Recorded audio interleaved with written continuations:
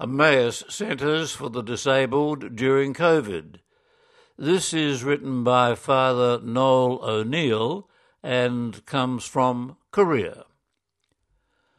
For the first 18 months of COVID-19, both South Korea and Hong Kong did so well managing the spread of the virus that they were regarded as success stories and as examples for the rest of the world. But the number of COVID cases shot up in both countries during the second year of the pandemic. Prior to the presidential elections, the Korean government relaxed social distancing, prompting criticism that it was a political move to secure votes.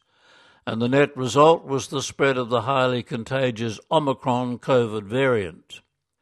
And because of the spread of this highly transmissible Omicron variant, the city office here in Gwangju ordered that our Emmaus Centres for the Intellectually Disabled be closed. And that meant our disabled people had to be cared for in their family homes all day and every day. And this was very difficult in families where both parents worked. It meant that one parent had to stay at home to care for their disabled child. And on top of that, our severely disabled people were easily disturbed by this situation.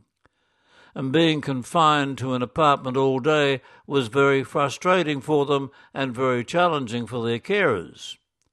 One poor mother was so stressed caring 24/7 for her 25-year-old severely disabled son that she made the tragic decision to end both their lives.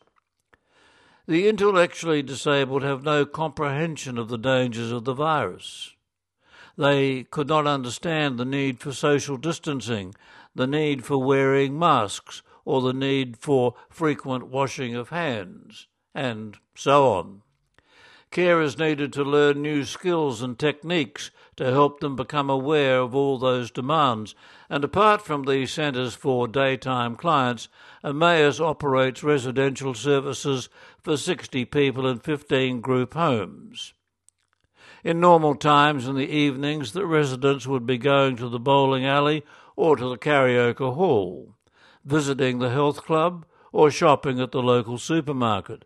But now, because of the virus, these activities were curtailed.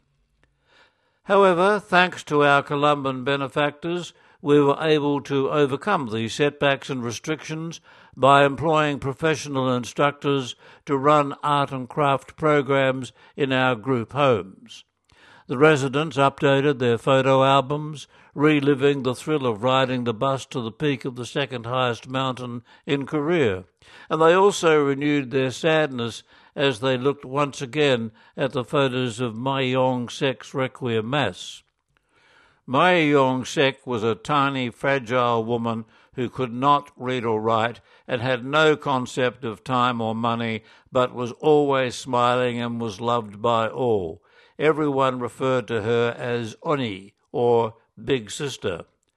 4 men with intellectual disabilities live in a group home next door to me.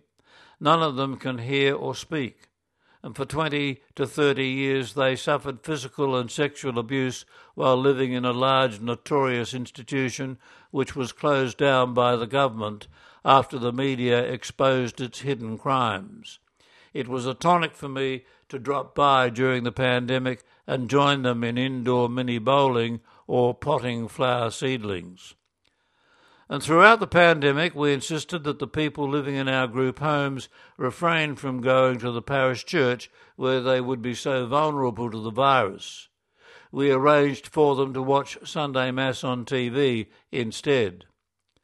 And there are 4 very fervent middle-aged women with Down syndrome living in one of our group homes.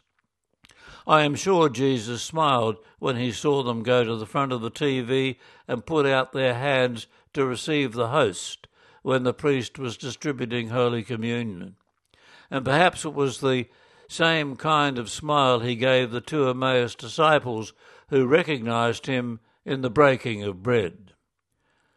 That article from Korea was written by Father Noel O'Neill, who lives and works in South Korea.